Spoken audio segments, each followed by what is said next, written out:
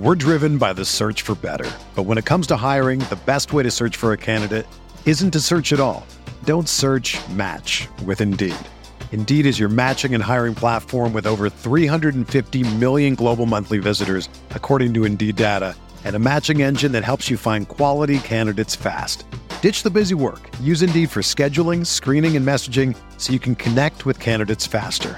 Leveraging over 140 million qualifications and preferences every day, Indeed's matching engine is constantly learning from your preferences, so the more you use Indeed, the better it gets. Join more than 3.5 million businesses worldwide that use Indeed to hire great talent fast. And listeners of this show will get a $75 sponsored job credit to get your jobs more visibility at Indeed.com/Blue Wire. Just go to Indeed.com/Blue Wire right now and support our show by saying that you heard about Indeed on this podcast. That's Indeed.com/Blue Wire. Terms and conditions apply.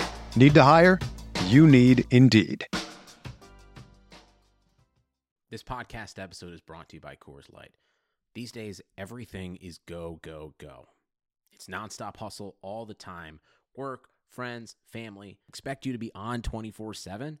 Well, sometimes you just need to reach for a Coors Light because it's made to chill. Coors Light is cold lagered, cold filtered, and cold packaged. It's as crisp and refreshing as the Colorado Rockies. It is literally made to chill. Coors Light is the one I choose when I need to unwind. So when you want to hit reset, reach for the beer that's made to chill. Get Coors Light in the new look delivered straight to your door with Drizzly or Instacart. Celebrate responsibly. Coors Brewing Company, Golden, Colorado. I don't have nearly enough time to list all the tasty ways you can enjoy chicken at McDonald's, but I'll give it a go. The always flavorful Chicken McNuggets made with all white meat chicken, or the savory buttermilk crispy tenders battered to perfection, or all the familiar and exotic flavors of the signature crafted recipes, including the new garlic white cheddar chicken sandwich with grilled or crispy chicken drizzled with creamy garlic aioli. I have to cut it short here, but you have time on your side, so go and savor every bite of your chicken. McDonald's, chicken how you like it. At participating McDonald's. This is Heat Beat with Giancarlo Navas and Ryan Goins. Welcome to the Heat Beat podcast. With me today is not Giancarlo Navas because he is enjoying his pleasant experience down under in Italy, if he's currently there right now. I have no idea where he is right now. Somewhere down under. Wait, did you say down under? I really don't know where he is. This is going so great. Honestly, this no. Italy at the same time. Honestly, this podcast is either going to be lit or so. That should be the name of the podcast. Well, we got a name already, yeah. With the poop emoji, right? So with me today is Leif. We got Alf954. We got Alex Toledo and Harrison Citron alongside me. What's up, guys? Yo. What's up? Hey, when you go back and edit this, can you edit out my last name? Appreciate it. Sure. Okay. But anyway, continue. I don't mean to derail us. The first podcast, he gives my whole name. I'm like, yo, we're not doing governments, I thought. Who are all those Twitter handles? What is your name going to be when you're doing big things for affiliated websites? You need like a pen name. Listen, I will Alf954 will disappear, and I will emerge somebody else that no one's ever heard of. Samuel Jackson. Just call yourself Man in the Shadows. Yeah. So we have Leif and we have Alf, but I don't think the listener doesn't know who else is here. And Brian. And me. This is so hard, guys. I've never done this before. No, you did fine. You introduced everybody. Let's just start with some topics. No, let's just start with some topics. Just get this going. We also have Team Petty President Harrison. Yeah, and I'm here. The most tropical of blankets, Alex. Where did tropical blanket come from? Yeah, actually, I want to ask you that. Where the hell does that name originate from? There's a long story, but I'm going to cut that down and just say it started when I was in 8th grade, believe it or not. And basically, I mean... Is that a name of like a gang or something? I'm not sure if this is appropriate or not. But okay, so it is. Confirmed. All right, so moving on. No, it's okay. All right. That sounds like it was about to be a good story. Hey. Come on, inappropriate story. Go ahead. I go ahead? Yeah. In 8th grade, my friends asked me, we were doing a thing where try to come up with your most creative, like, porn star name or something like that. And I don't know how I came up with Tropical Blanket. I guess I was looking at my surroundings, and it stayed with me. Some people started calling me that, and I was too lazy. I didn't know how to change my Twitter name. That's just how I started it. And, it just became a thing, and I stayed with it. So your porn star name is Tropical Blanket? I guess so. Okay. It's good you have a girlfriend. Have you told her the story? Not sure. Did she listen to the podcast? Probably not. But you know what? I mean, it's good to enlighten people sometimes with terrible stories. I prefer the gang story more. What kind of gang would have a guy named Tropical Blanket in it? I don't know. Some Southwest gang. Miami. Yeah, the gang initiation would just last the whole time. They'd just be beating his ass the entire time. Oh, Tropical Blanket gang name. All right, Brian. All right, let's play Lucky Wheel sound. Gee.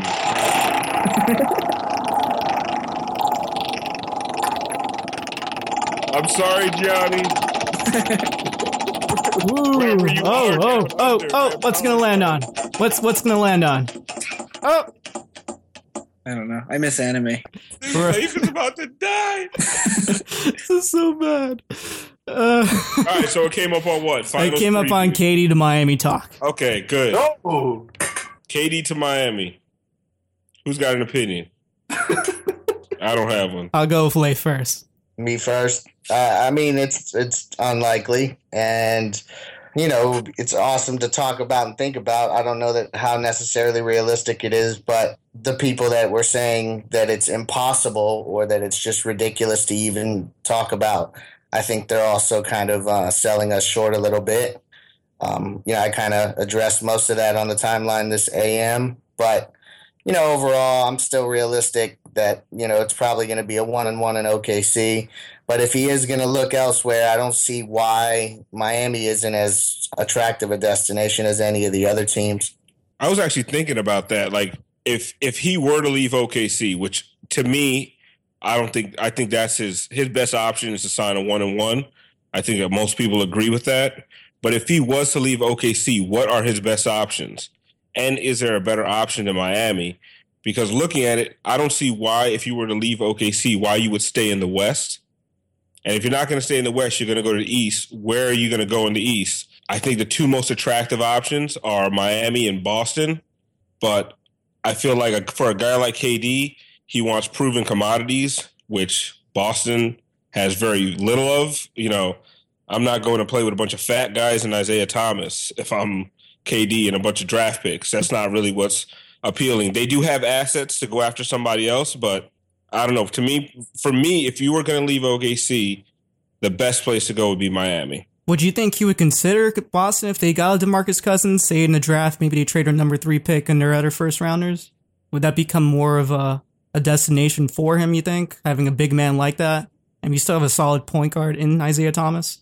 Yeah, I mean, obviously bringing over Cousins would make Boston more attractive. I mean, I think Boston's attractive because they have a good coach, regardless of what people make fun of Brad Stevens. They have some good players there. They have a ton of assets they can use to acquire talent, but at the moment, it's a lot of assets in a pretty poor draft. So, and they're also the number 3 pick in a draft that's really everyone wants the top 2. So, yeah, I mean, if he's going east, it's probably Miami or Boston. He'll either stay in OKC or I think the Spurs are always an option. I'm not sure I don't know a lot about KD as a person and if he wants most of the credit if they do eventually win. So I don't know what happens if he goes to a team like the Spurs that have Kawhi and Aldridge. But I mean, there aren't a lot of options. That's why, as Leif was saying, the 1-1 has made the most sense for a while. It made the most sense regardless of the result of this past series. I just saw today that if KD opts in or if he signs a 1-1 and then approaches free agency next offseason, he can make $50 million more over the life of the contract. So just from both a money standard and looking at lining up free agency with Westbrook and other people that he might want to maybe team up with if OKC doesn't work out, it makes sense to go back to OKC for one more year. Alex? is the KD to Golden State option still a thing? Because I guess it might get downplayed since they played each other. Maybe there's some sort of rivalry going on there. But Woj reported this a few months back, and as much as I don't want it to happen, or many other people don't want it to happen, why wouldn't that be one of his top 3 options? It's a great city, especially since they're going to be moving to San Francisco. Championship team. They're the best team in the league. Play with a young core. Play with a great coach. They have it all of it. I think you're basically asking Kevin Durant at that time to make a decision to become an even to step further back from the spotlight than Chris Bosh even did when he came to Miami. I mean, like, you become it. Let's say they're the back-to-back champions, and then Kevin Durant shows up. While that may be a good basketball move, and it could turn out to be a run, a dynasty, if you're talking about his individual legacy, I don't think people are going to necessarily point to Durant as being the defining piece that changed things in Golden State. So, I mean, if he really is all about winning, if that truthfully is the number one thing, then obviously Golden State and San Antonio are probably, 1A, 1B. But that's the thing about, earlier today, there was just so much talk about why would he leave or why would he come to Miami? And then, things spin off of that, like how our roster would be constructed. How do you fit it under the cap? There's so many things that we don't know what's going through that dude's head. And if he just wants to be out, then that can kind of change a lot of stuff. And if he chooses your city, you just make it happen. So, maybe he would choose one of those teams, but I just feel like he might get ridiculed for going and piggybacking off Golden State. Yeah, I think that would be looked at as such a punk move. The only way I could see that being accepted a little bit, like, let's say Cleveland wins in like dominant fashion. I mean, a sweep, and it's not close. And then you can actually justify it. Oh, Golden State needs Kevin Durant to get over the Cleveland hump. That's the only way I could see that happening, and it would still be looked at as a punk move by most people. But I mean, does he care about that? I don't know. He kind of does seem to care about public perception. I think he does like this nice guy image that he has, even though I don't think it's factual at all. I think he's kind of a prick, which is also why maybe I could see him doing one of these moves. I mean, like Leif is saying, you don't know what's going through the guy's head. Like, maybe he's tired of Oklahoma City. I mean, would that be surprising that a 20-something-year-old black man is tired of living in Oklahoma City? I'm tired of him living in Oklahoma City, and I've never even been there. I just can't imagine how anybody would want to live in such a terrible, terrible place. You and your slander, man. What's that? Yeah. I mean, come on, Oklahoma City? Like, you got some place to attack every single podcast. You're running out of places and names. Well, I also think anything outside of South Florida is trash. So that kind of colors my opinion. Except Boom Beach, right? Yeah, and I felt better about my pettiness after I read that article about the Seattle fans rooting against the Thunder. I mean, they were just, one guy was saying, he wanted them to get swept, but once they were up 3-1, it actually worked out better that they ended up losing because he felt better about them blowing a 3-1 lead. So, wait, can I say something that really bothers me on Twitter because I don't understand the moment? Wait, I think Brian has to spin the wheel first. No, go for it. Don't ever touch that wheel again. I have a feeling you have an actual wheel there. The moment the Thunder lost yesterday, people were like, "Oh, OKC didn't blow it. The Warriors are just a better team." I don't know why two things can't exist at one time. Like, yeah, the Warriors hit every three they could because they're a great 3-point shooting team, and the Thunder, who were pretty hot from three in the beginning of the series, started to average more towards their rank during the season. But the end of Game 6, where that fourth quarter was atrocious from both Durant and Westbrook. Westbrook had the most turnovers ever in a series with 31. The Warriors could have played really well, and the Thunder could have kind of blown it. Those two things are not mutually exclusive. I think what happened when things got tight, both of them became who they really are. Golden State started hitting every shot, and Oklahoma City reverted back to fourth quarter, don't really know what they're running, bad offense, Russell Westbrook making terrible decisions, KD getting a little bit timid at times, and then other times also forcing bad shots, no ball movement, no involving the big men. They both kind of, it was like a regression to the mean, progression to the mean almost for both teams. And at the end of the day, that's why they say in a 7-game series, the better team normally wins, because with that kind of sample size, the real teams are eventually going to show up. Yeah. And go ahead. I was just going to say that, it's when you look at Clay and Curry, I mean, if you were just knew a little bit about basketball, the shots they take are just insanely crazy shots, but they hit them. And so it's hard to argue that it's not a good shot when they're hitting shots and they're running back down court because they know they're good.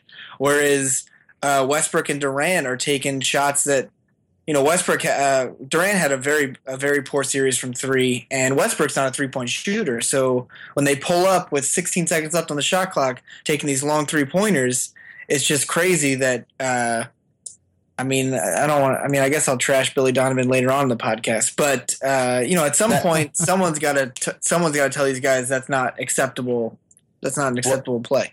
And that's an interesting thing to think about from the Heat's perspective, because obviously that's where we always try to trace it back to. That series probably unfolded exactly the way that, and others have said this, I'm not saying anything that you don't know, but it unfolded exactly the way that the Heat would if they were ever going to make a pitch to Durant. But the thing that people aren't talking about as much is, and Alf said a lot of it, Harrison did too, the way that they are utilizing Durant and Westbrook, and the way that they're maximizing Durant specifically, since that's the whale. I think that it's fun to think about Riley and Spo's pitch to KD and what that would entail. And I know that a lot of it would be, predicated on winning and culture and the city and all of that, but also the way that they could use that guy. You saw when he locked in on defense, his length, how much it bothered Steph. Like, imagine if you're able to harness that, and he can, you're blitzing pick and rolls and switching with Winslow, stuff like that. Little parts of the game. I would love to fantasize about Chris Bosh in those scenarios too. Just the versatility of all that is a huge on-court pitch that I don't think every other team that's being discussed in the Eastern Conference has to bring to the table with Durant. Well, and that's off of what Harrison said when he's talking about he could trash Billy Donovan later. Like, I don't blame Billy Donovan's scheme. At some point, these two guys are killing coaches, because it seems like they have a good game plan for 3.5 quarters. And then these guys just start going off script. So, is it bad coaching, or maybe they can't get through to the players? But when you think about it, who has proven that he can get through to these guys? I may sound like a homer, but Spo really is maybe the best coach for KD at this point, because Spo at this point does have cachet. He's a championship coach, and he's proven before that, listen, you just listen to me and my coaching staff. All that stuff in your past that's haunted you, we can turn some of that around, and we can get you into the post, or we can make you a better defender. We can turn you into a champion. Riley does have that in his arsenal when he's going to sit down and talk to KD. Like, we have done this before. Now, on the other hand, is that a detriment? Be like, oh yeah, we'll do for you what we did for LeBron, and then now you know how KD doesn't like to be second to LeBron. That's the part of the whole thing where we're all looking at it like we can do for KD what we did for LeBron. But that also might be the biggest detriment in getting Kevin Durant to Miami. Well, it's interesting because I was listening to the Ethan Skolnick podcast today, or not the podcast, the radio show today, and he was mentioning how possibly that the whole pitch that Riley would give him is whether he wants to finish his career like Carmelo Anthony, where he's pretty much just getting scoring titles and not really in championship contention anymore. He had that one playoff season with the Knicks. He was like the number 2 seed or whatnot. But still, like, his career could pretty much end up exactly like Bernard King, Carmelo Anthony. You can name a bunch of other scorers that haven't really won anything. And I feel like at that point, wouldn't you think he probably doesn't see Russell Westbrook as that exact 1A or 1B that would take him to that championship every single year? Yeah, I mean, I don't know. That's why I think the discussion, if KD does let Riley come and talk to Riley, I really think Riley would say, take the 1 year deal and we'll come back next year. Like, I mean, obviously Riley would want him now if he could. The only issue is that splitting up like, you obviously want to retain Whiteside because it's a better team with Whiteside on it, and you're trying to bring KD to a team that can contend. So without Whiteside, that's rough. So I know, I've seen on Twitter, oh yeah, you'd obviously take KD over Whiteside, which you would. KD's the better player with probably still more upside than Whiteside, but you want all those guys together. You obviously are hoping for a healthy Chris Bosh. You want the last few years of Wade. You want Whiteside. That's the team you want to roll with and you want to compete against Cleveland with. So I think it's more about next summer, and it's why I think the free agency period is going to be pretty slim. And just to go off of what Alpha's saying, the biggest thing that Spo's done in his career is he's really been able to connect with the players. I mean, I make fun of the Spoisms because I think sometimes they're pretty stupid. I don't even know if he knows what he's saying half the time, but they tend to work with the players, and people buy in. And even though LeBron, when the Heat were 9-8 in the first season, he's bumping shoulders with Spoelstra, and he's trying to get him out from behind the scene. Spo's ability to get those teams to buy it together, a guy who is as egotistical as LeBron, to buy in to a team game where he was playing. I mean, LeBron during his first 3 years in Miami was some of the best defense you've ever seen a person play in your life.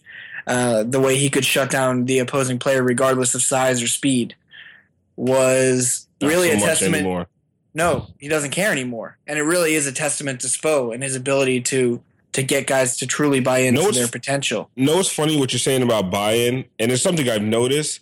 Guys who play for Spo, whether I don't know if they know it or even after they leave, like LeBron, still sounds like Spo sometimes. Correct. Like I was going to say that. Yeah, dude, that stuff gets ingrained in them, man. Like, and I know LeBron left and he had some differences with Spo, but now he's over there and he still sounds like Spo, which is crazy to me.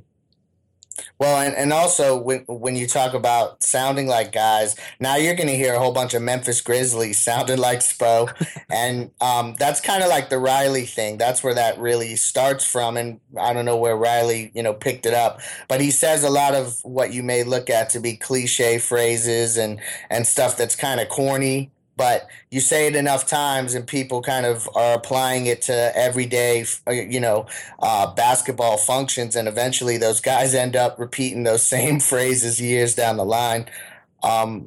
So we do have that going for us, having a coach like that.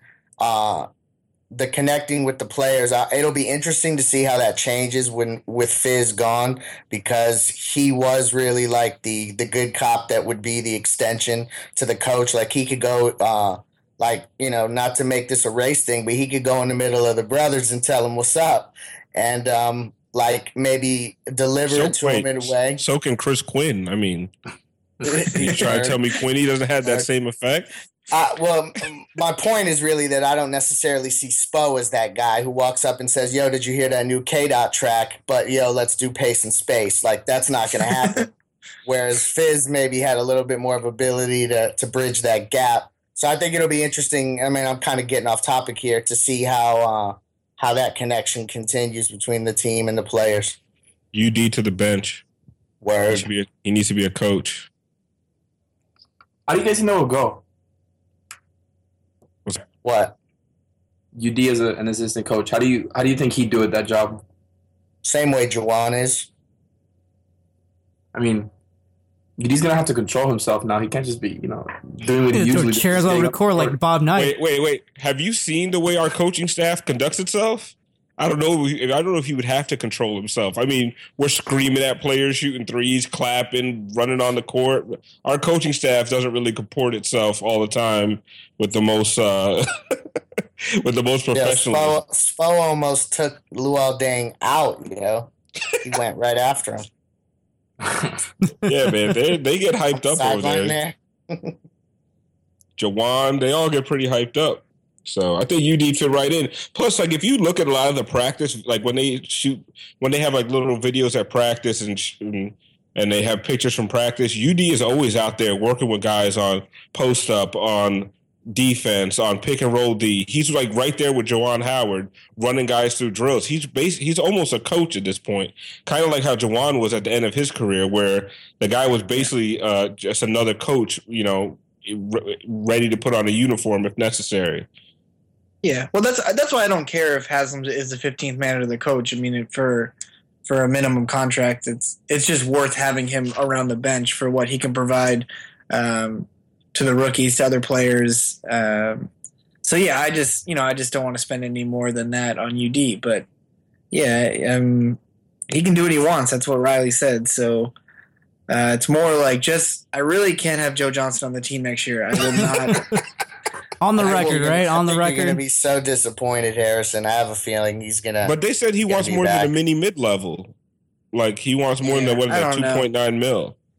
I mean, yeah, he probably. I just can't. I mean, maybe you guys give him more than that?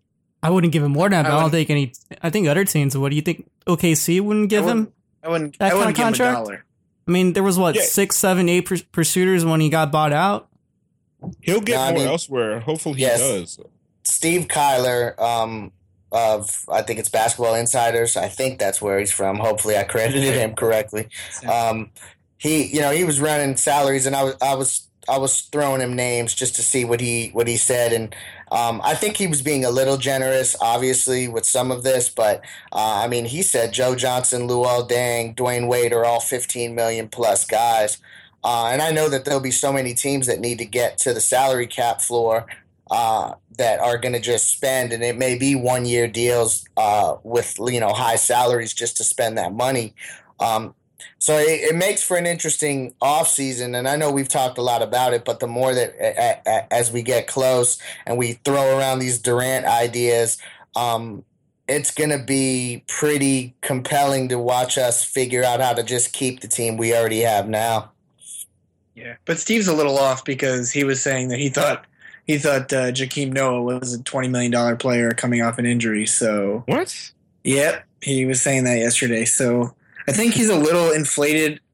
Listen, I get it, right? Salary cap is going up. Guys that would be making $10 million or probably more in the 13, 14, possibly $15 million range, just based on economics. But not a guy who spent the whole season. First, he was terrible. Then he couldn't walk. Then he was out for the year. I mean, you're not talking about age is going to play a big factor in free agency. Younger guys are going to be able to command bigger money than.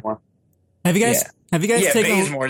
There's going to be a lot of guys. I'm sorry to cut you off, Brian. Well, there's going to be a lot of guys that get max contracts that are not max players. See, I think the younger guys are going to get the years. I think that what you're going to also see is a bunch of teams that can attract free agents because they're Milwaukee or wherever, and they're just going to have to spend to get to the floor. So they're going to just dole out 1-year deals that are going to inflate the market. That's kind of what I see happening just organically, because you're going to have this money to spend. You got to get to this number, so why not add talent? I mean, unless you're the Sixers, which obviously their process is superior to the rest of the league. Yes, they might not spend it because they're tanking because they need to get more picks. But other than them, why are you not going to just bring in guys on 1-year deals and then reset the next year?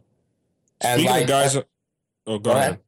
No, I was going to switch subjects, so go ahead, finish. No, go ahead. Because I was speaking of guys on 1-year deals.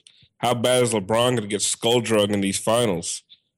I mean, my petty has returned full blast. Like, I want him to lose. I want him to lose badly. If you saw him crying on that podium, like, I'm telling you, every terrible feeling I had about LeBron came rushing back to me as he fake cried about bringing Cleveland to another finals. Yeah, I mean, there's a site that I like to use for numbers called Numberfire, and they they basically had the chance. They said the series shouldn't really be close, that Golden State's got close to a 75% chance of winning, and the most likely scenario is Golden State in 5, which is, it just reminds me of when the Heat got killed by the Spurs, where we were all like, no, it's going to be close, we're good, and then they just wrecked us. I think it's going to be similar to that. There isn't a big guy besides Thompson that I would trust on the floor for Cleveland that could defend. I mean, Fry and Love can obviously shoot, but that's all they can do. And man, Kyrie's going to have a tough. I mean, he's probably going to get hurt again chasing Curry around some screens. So he was already hurt last year. He's trying to chase around Lowry. It's funny because I think I read somewhere that Lou said that the game plan is to keep up with them offensively, which I think is an interesting thing that they're going to try to pull off, which means that they're going to have to shoot threes the way that they did at their very best for an entire 7-game series to even make that remotely possible. Oh, yeah. And, I'm just envisioning the kill shot being they go to the death lineup, and who the hell is Kevin Love going to guard in those pick and roll scenarios? He's going to get switched off onto guys that he's going to be just spinning around, confused, looking like a bitch. And like, can't wait. I can't wait, man. I'm going to be just cheering in front of my TV. It's going to be and that's glorious. what pisses me off. Kevin Love is going to get benched for defensive purposes, and people had the gall to compare him to Chris Bosh. Like, I don't remember Chris Bosh ever getting benched for defensive purposes. Dwayne Wade never got benched for defensive purposes. I mean, Kyrie and Love are sitting on the bench at the end of close fourth quarters because they can't trust him on defense. Like, that whole narrative of Irving and Love being anywhere near Bosh and Wade, it was so overplayed, especially when you look at what happens during tight games. Where are those guys?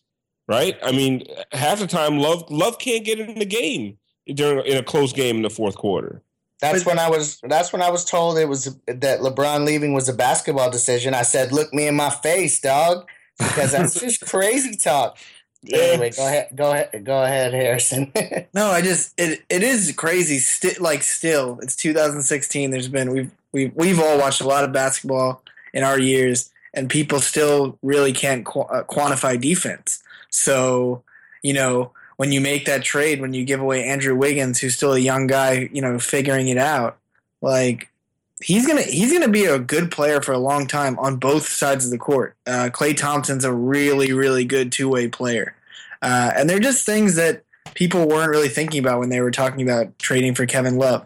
And it's why when you get mad at Winslow because he airballs the three-pointer. He's going to get better offensively. His defensive skills are things that you can't teach to people. Nope. They're just things that have been ingrained in him since he started playing basketball.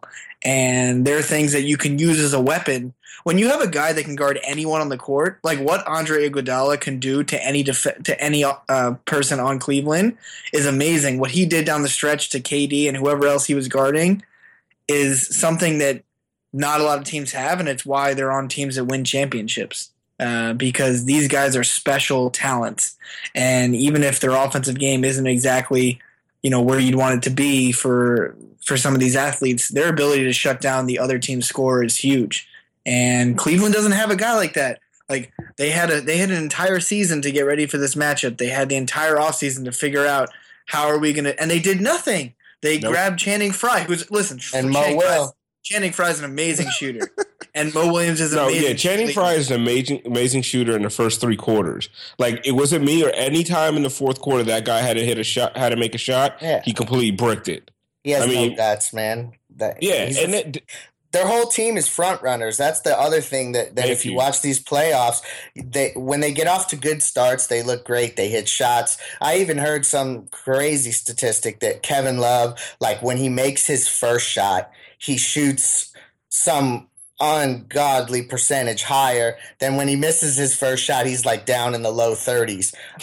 Those guys they're complete front runners, and it's going to be fun to watch them not be in position to front run and to see how they respond to that. Because last year, the Cavs and LeBron got a big pass because Kyrie got hurt, and I think it was the end of game 1, and then Kevin Love didn't play at all. So it was LeBron's look at the Herculean effort by LeBron James and the scrappy identity we found. But now they got these guys and Lou's talking about outscoring Golden State. Like, be careful what you plan to go in there and do, because you might just get shot up. Yeah, they want to out Golden State. I think that's a ridiculous strategy. It's going to be funny. I'm kind of curious, guys. What do you guys think if, say, LeBron does lose another finals appearance? That would be what? He'd be 2-4 in the finals, or 2-5? 2-5. And it'd be what, back-to-back against Stephen Curry if he loses this finals. And Curry would be 2-0 himself, beating LeBron in the finals. What do you think his legacy goes on from there? And do you think Stephen Curry kind of trumps him, for maybe third, fourth best all time? Too early. Yeah. Too early. I'm not ready to put Steph there yet. But you don't think he could keep going? It's an interesting discussion because, they're always saying, "Oh, who's the best in the league?" And whether it's Steph or LeBron, you can debate it. LeBron's obviously still a force in the league, but what does he do when they lose? I think they're going to lose. I want to sound confident, but then as I said it, I got a little scared. But you don't think he's accomplished more individually as a player? I mean, he's already been the first unanimous MVP. They gave all that big money this offseason to a lot of guys that can only do it on one end of the court, so there's not a lot of improvement there. They can try to trade Love if they want, but I'm not sure exactly what you're getting back for Kevin Love. I mean, but that's the discussion, right? We assume LeBron would probably stay, and they'd start talking about what do we do with Love? What do you do with Fry? Like, they have all these guys with pretty big contracts, and really they have no money to improve. They'll have the mid-level exception, but they're gonna gut that team if he loses. They're gonna gut that team. And then all that stuff this is the most help LeBron ever had.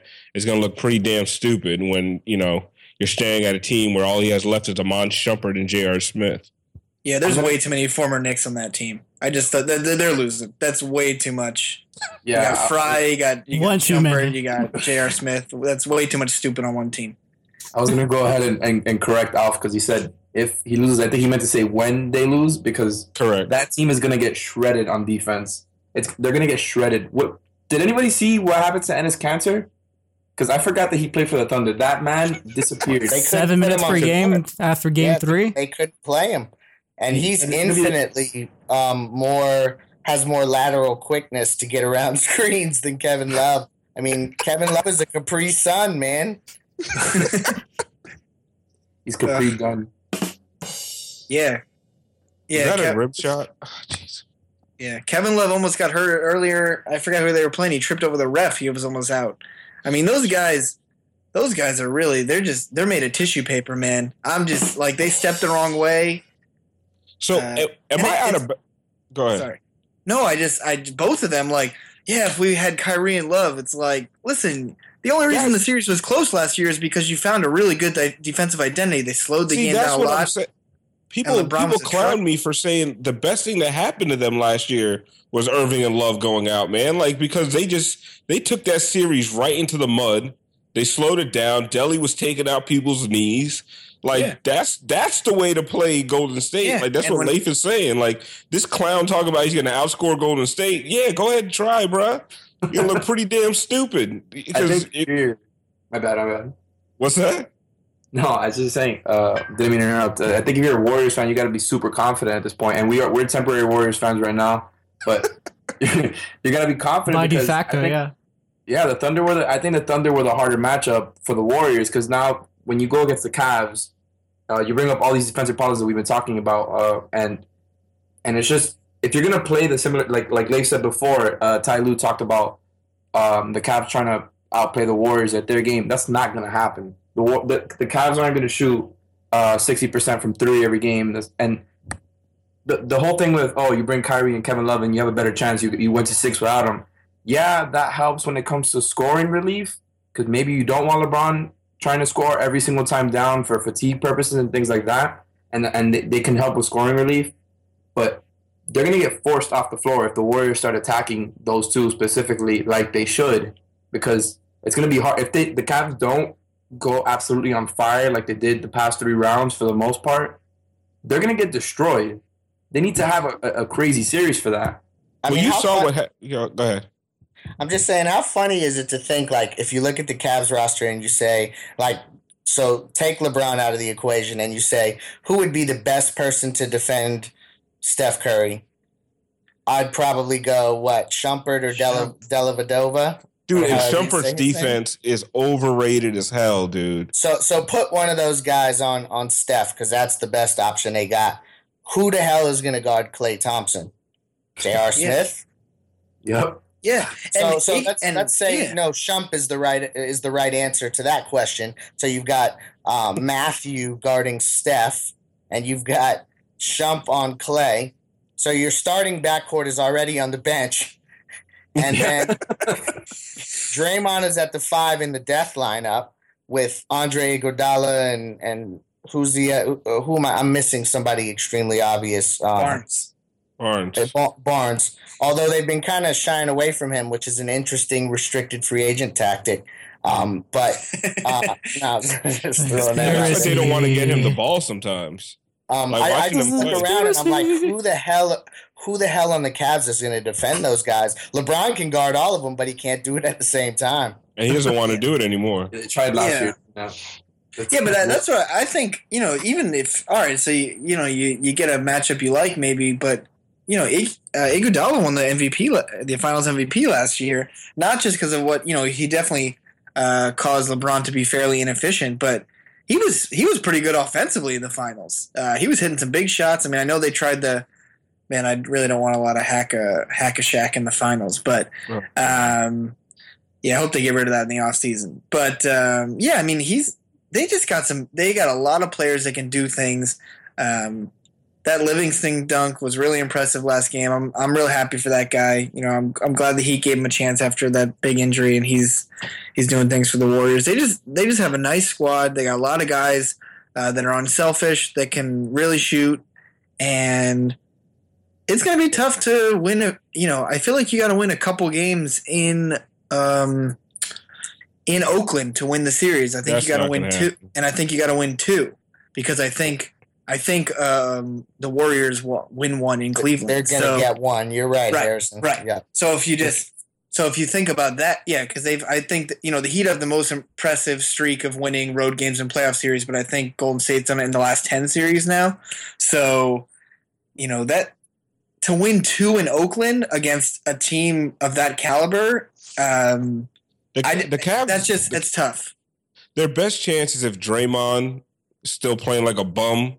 He needs to be careful, man, because that arm toss he did on Adams. Well, listen, if he's going to do that, take LeBron out. I mean, if you're not going to shoot well, you're going to make a bunch of bad decisions. At least when when you're pulling one of your dirty stunts, at least have it be on LeBron. A nice clean clothesline, a backhand, a spinning back elbow, all within the confines of the game.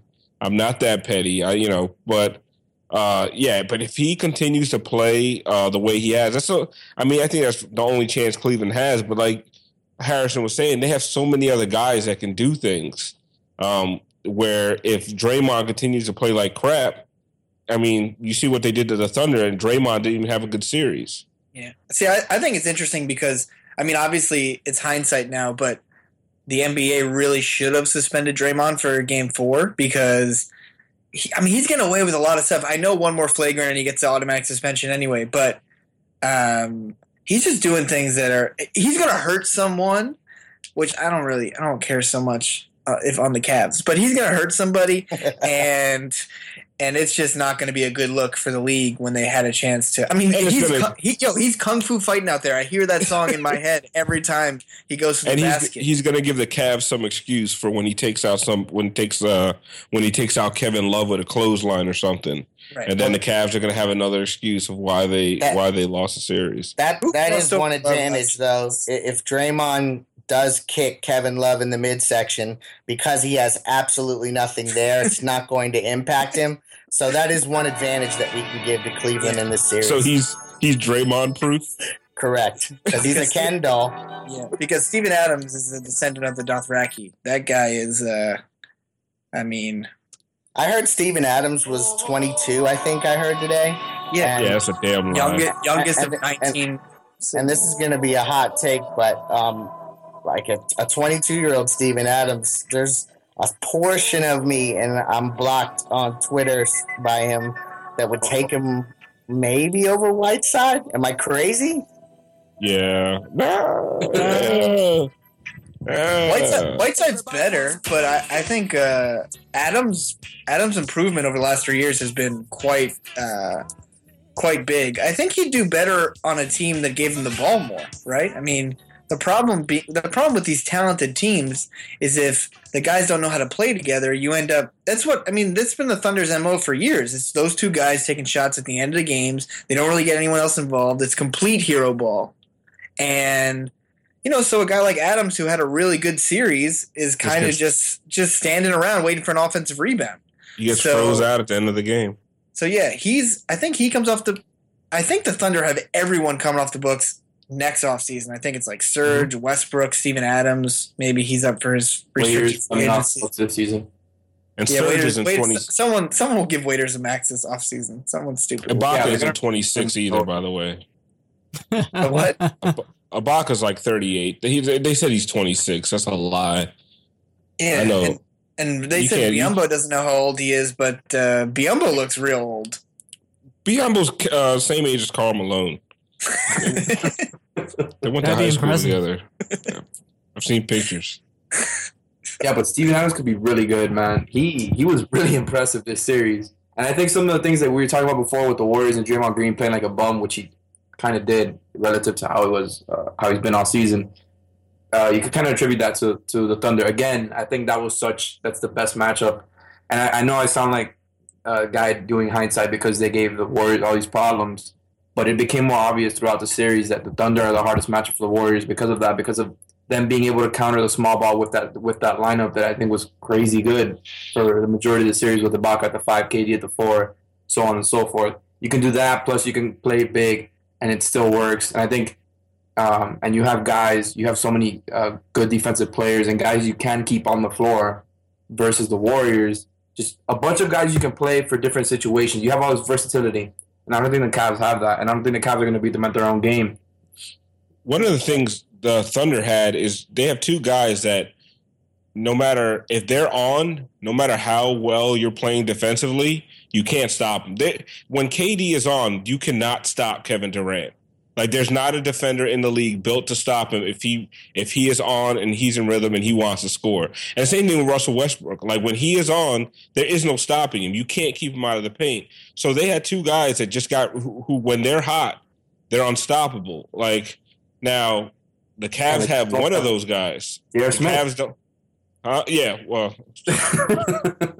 Right, that's another, like Leif was saying, that's another front runner. Like, how many times down, when the Cavs are down, do you see guys like Channing Frye, J.R. Smith, Kevin Love, any of these guys hitting big threes to get them back into a game? They don't. Yeah. They always hit. You're up 10 and they put you up 13. Like, that's what those guys are. And then.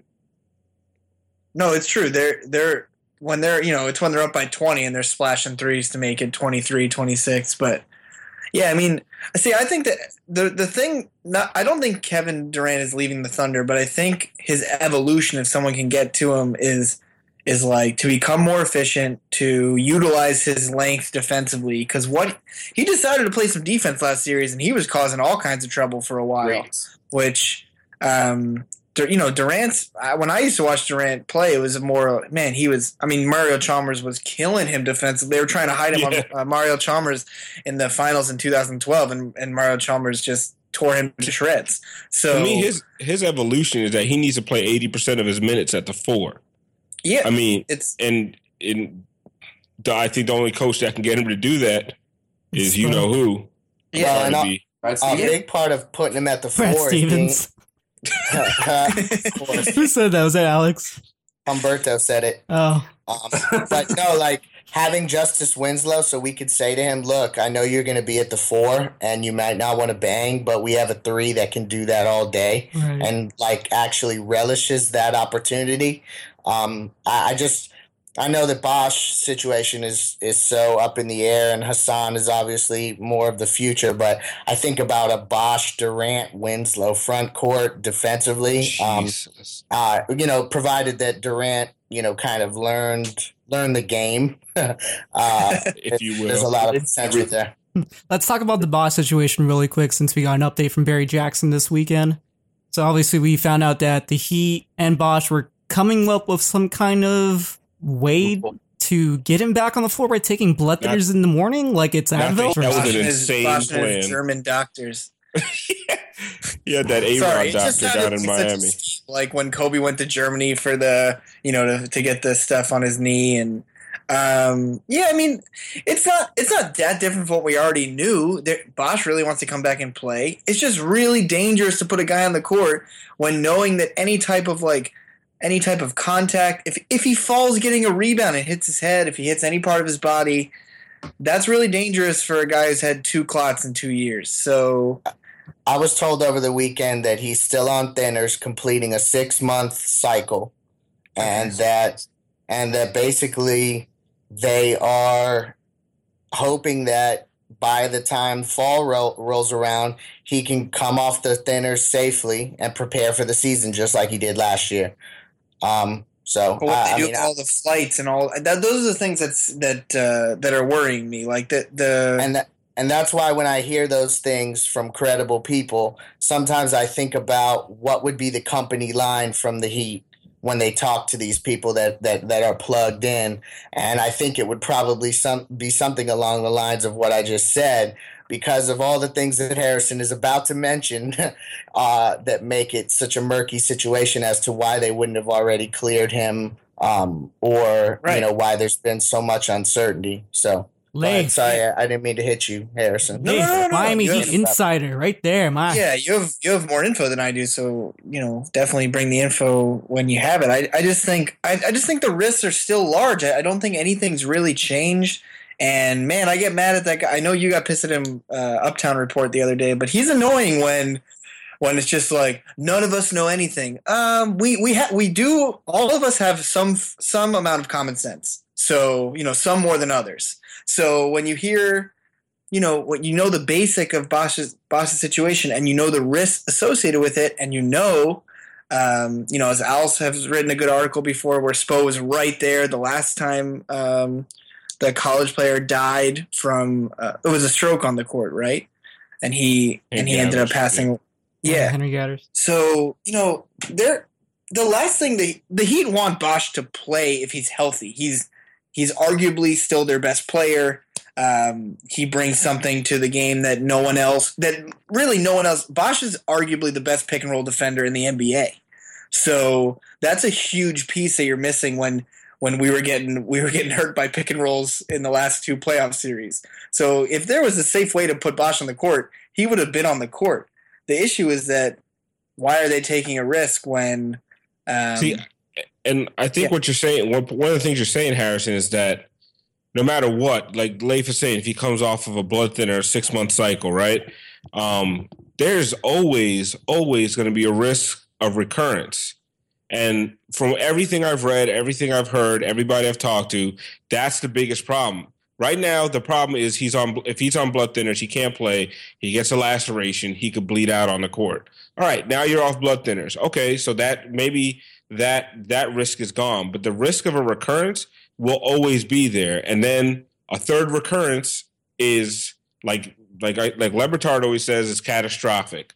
And that's what I've heard from other people. If he gets another blood clot, it could be life-threatening, like the first 2 already were, especially the first one. So that risk, I don't know how you get rid of that risk.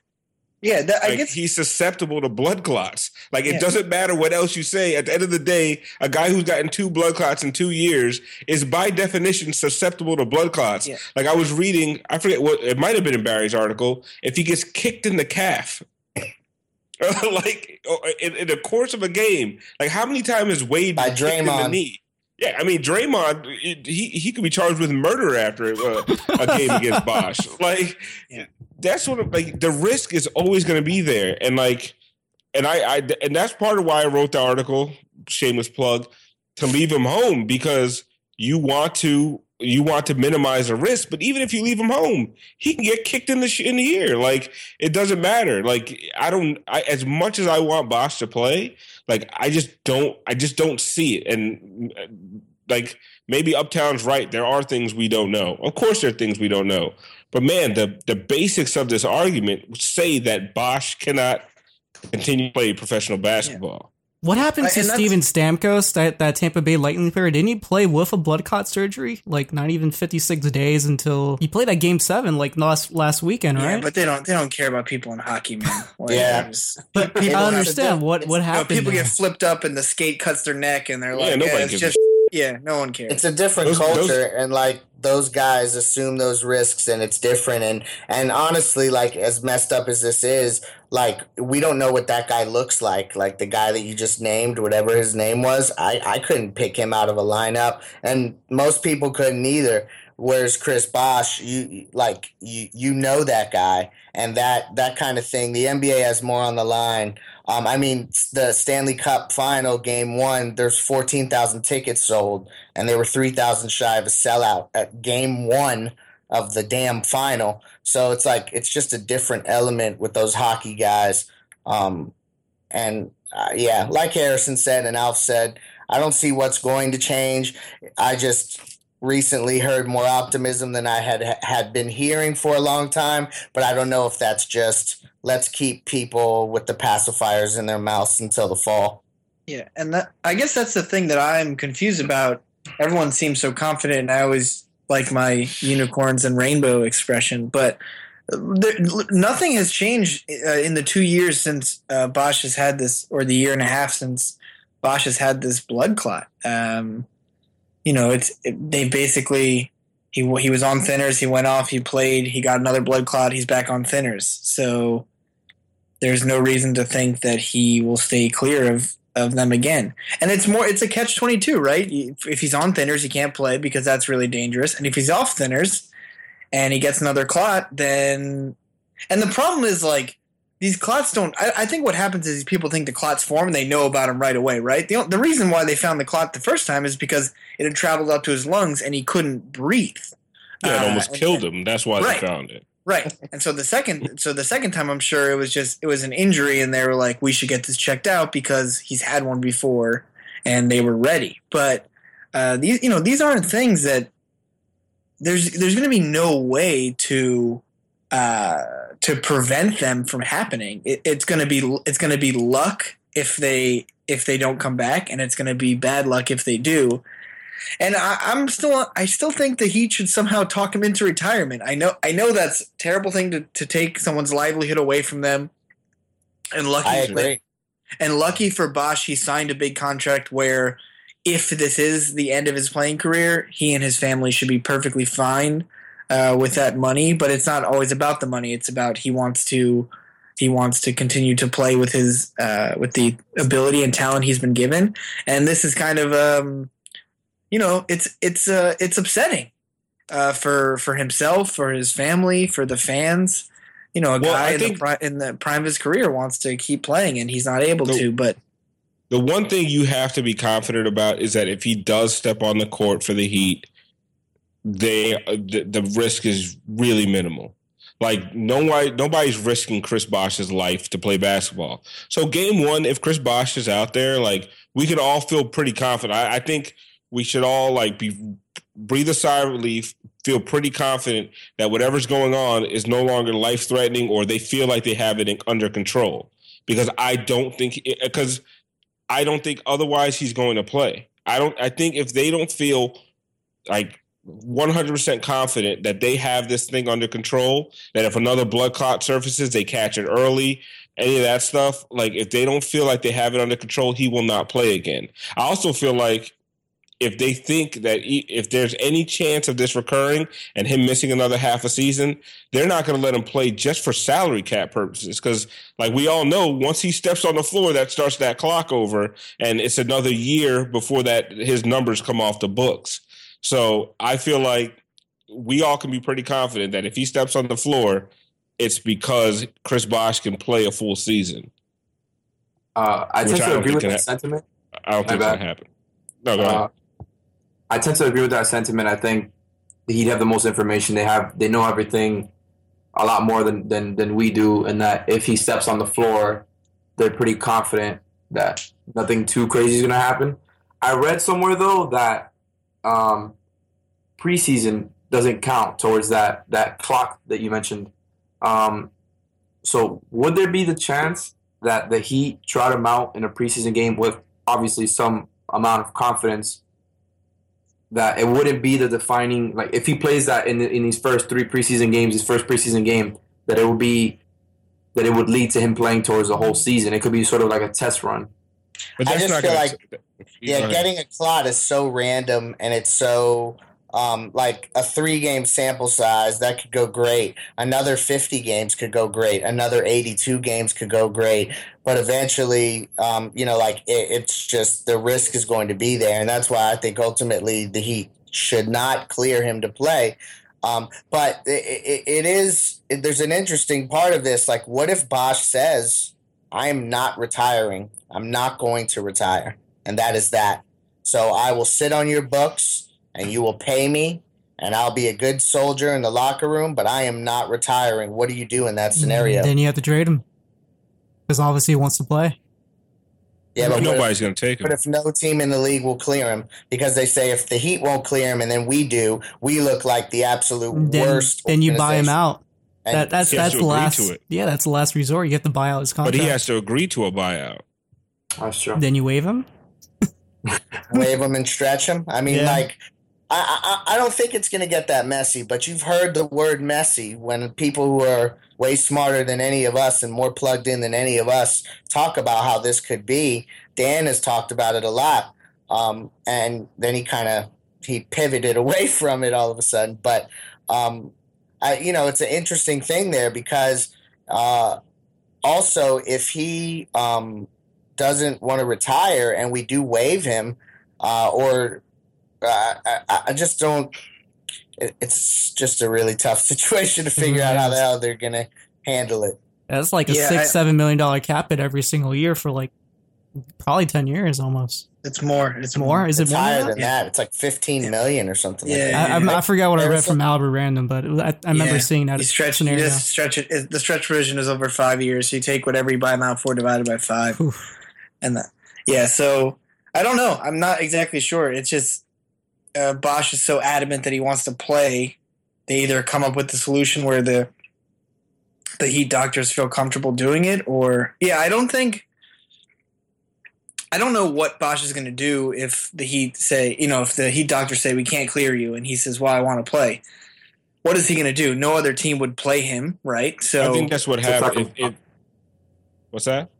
Except Sacramento. Sacramento will play him. No, I mean, if the Heat doctors, which are a very well-known and good medical staff, say we don't feel comfortable, no one else is going to be like taking that risk. So it's basically, Bosh can either enjoy his money or I don't know. I mean, it's a fully guaranteed contract, so you can't try and. I think what would happen is if the Heat tell him he can't, they will not clear him. He'll probably put feelers out there to the rest of the league. Who will give me a shot to play? And he's going to get no's across the board, I would think, because if one team doesn't clear him, there's no other team that's going to say, okay, yeah, come play for us, and have that. Not just if something bad happens, they don't want that on their heads, and then also. If you allow him to play after another team wouldn't clear him, you look even worse if something bad happens to Bosh. So he's not gonna.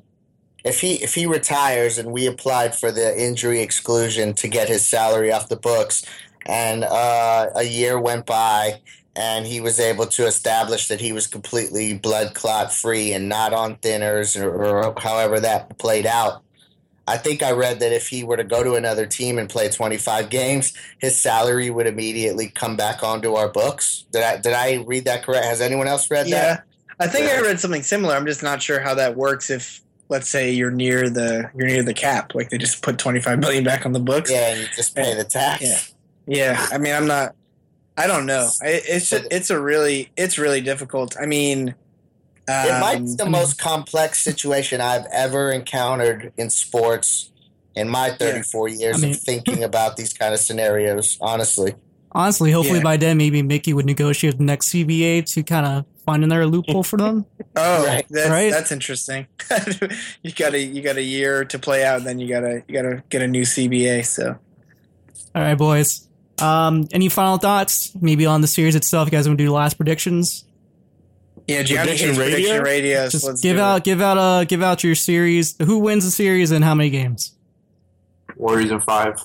Yeah, my brain says Warriors in 5, but I think it's going to be Warriors in 6, and they'll end it in Cleveland again, which is better anyway.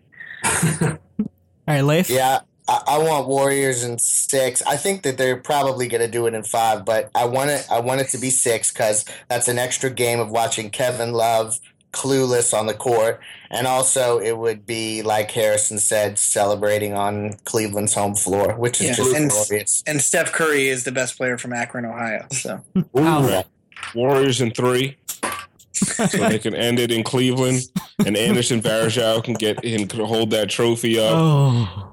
That was going to be the sweetest thing about whoever went to the finals, because it was either going to be Dion Waiters or Anderson Varejao getting a ring in LeBron's face, and that's just amazing to me.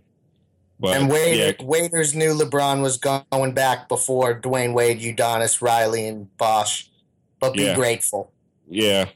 All right, guys. It was definitely a wonderful podcast without Gianni. I don't want this to happen again. I do. No, we were fine. We had a rough start. Yeah, that's because I stopped talking again.